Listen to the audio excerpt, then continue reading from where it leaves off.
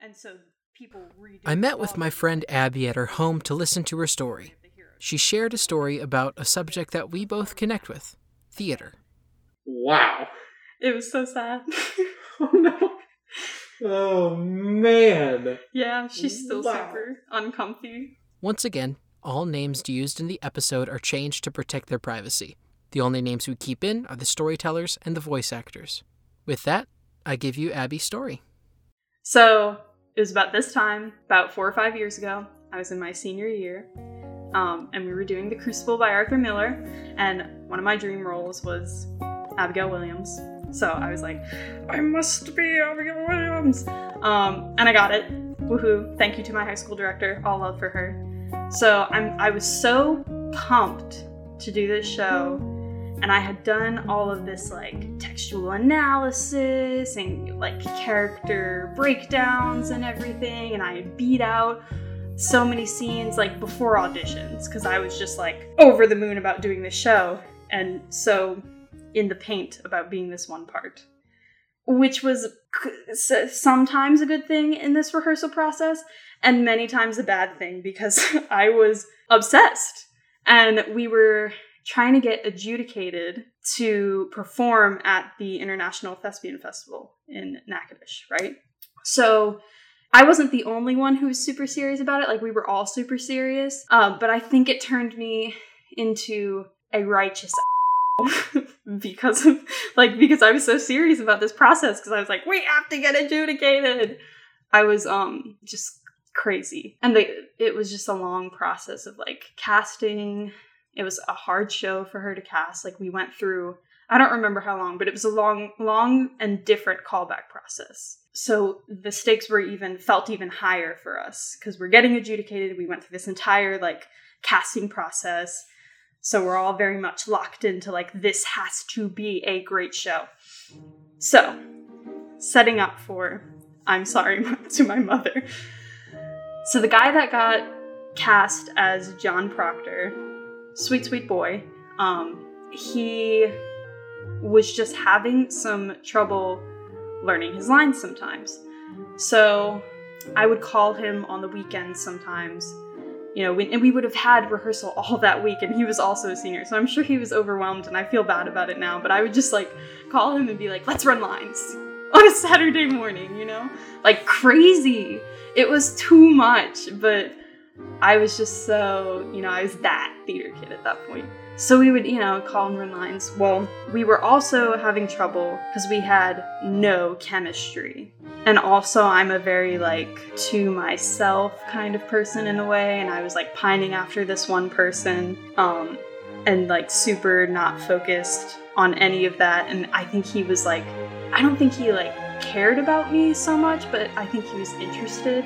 So I think we were just totally missing each other in the chemistry department. And so he would kind of like make these little advances, probably only to strengthen his part. And I would just be like, we're doing a play, so stop it. But our characters, John Proctor and Abigail Williams are very sexual. Like their relationship is purely sex and hate. Like that's it, So our director was like, you guys, you just need to connect, please. And I had, because I was crazy about this role, like beat out the scene and like got prepared myself a lot mentally and textually for the forest scene at the beginning of Act 2, which is what our story hinges on. So we went through some like skeleton blocking, him and I. And the day where we finally started doing the forest scene in rehearsal with our director, we do this like outline of blocking that we have for her.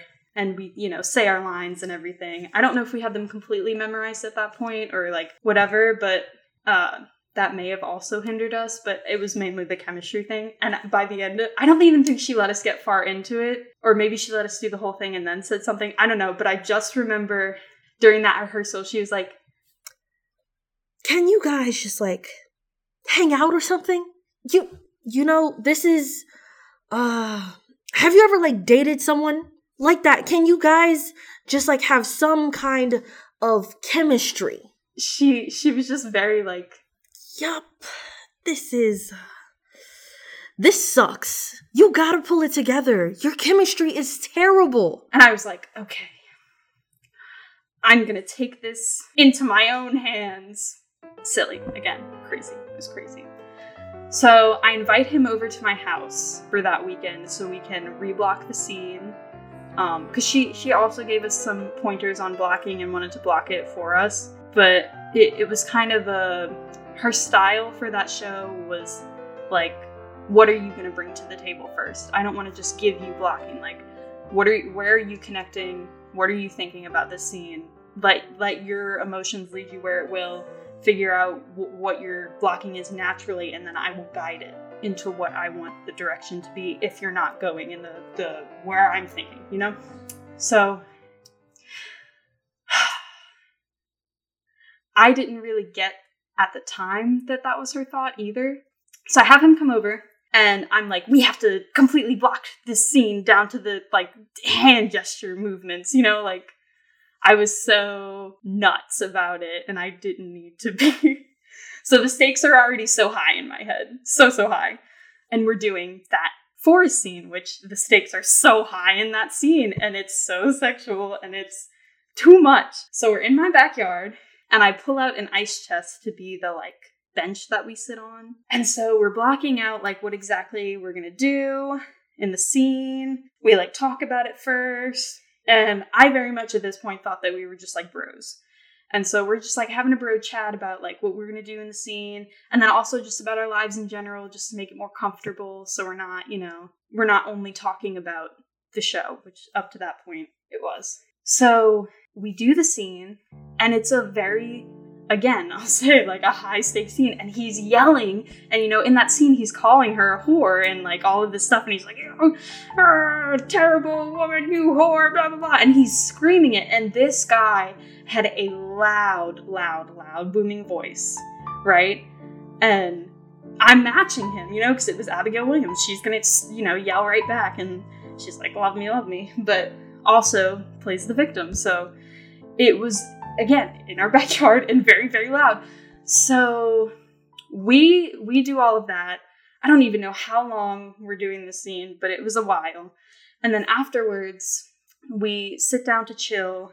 We had this conversation where I don't know if he was trying to ask me on a date or not, but, you know, I had been all up in his face about, you know, calling him to run lines and like now he's at my house. And so obviously he was going to think like, oh, you know, maybe something could happen with us.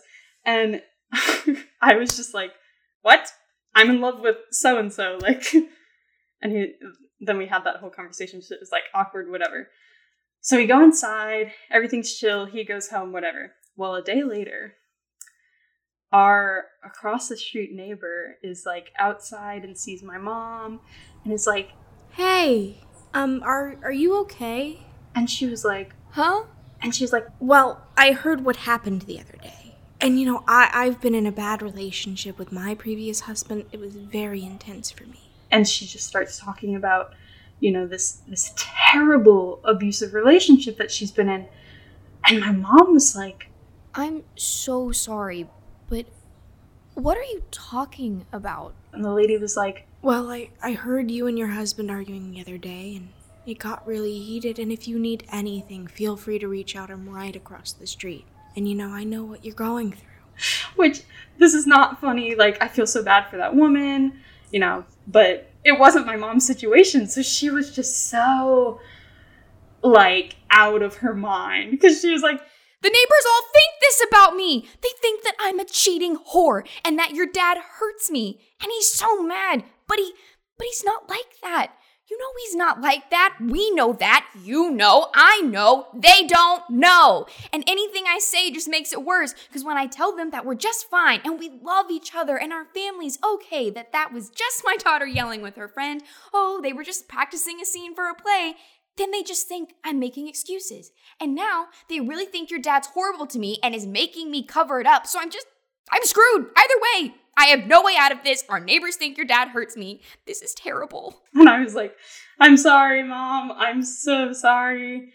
And she she still to this day, some of the neighbors like give them the side eye, and she thinks that it's because of that. And we had new neighbors move in like right to our left. But other than that, everybody like right next to us has really, like right across the street on the other side, behind us has remained the same. And and he screams at the dogs a lot too. So he is a screamer with the dogs because they bark so much. So I think they really all think that it's true. And so like to this day, my mom is just very uncomfortable around the neighbors. And then they, of course came and saw the show. And my grandmother, bless her heart, like can't stand these things. And saw the show and was like, that was too racy. He was calling her a whore. This is too much. And they just weren't general fans of it. But my mom was like, well, yeah, wait till you hear what the neighbors think of me. And then told her the story. So I'm sorry, Mom. And that's it. Oh my god. Right? And there you have it. A big thank you to Abby for sharing her story with me. Thank you to Jada Williams, Emily Patrick, and Haley Sliker for lending their voices to this episode, as the director, the neighbor, and Abby's mom, respectively. This show was made possible by Loyola's podcasting department, so a big thank you to them. Be sure to look up Loyno Podcasts to see their wonderful lineup of equally amazing podcasts. Leave a good review and let me know what you think of the show. Listen to Life Stories on Apple Podcasts, Spotify, or wherever you listen to podcasts. Thanks, guys.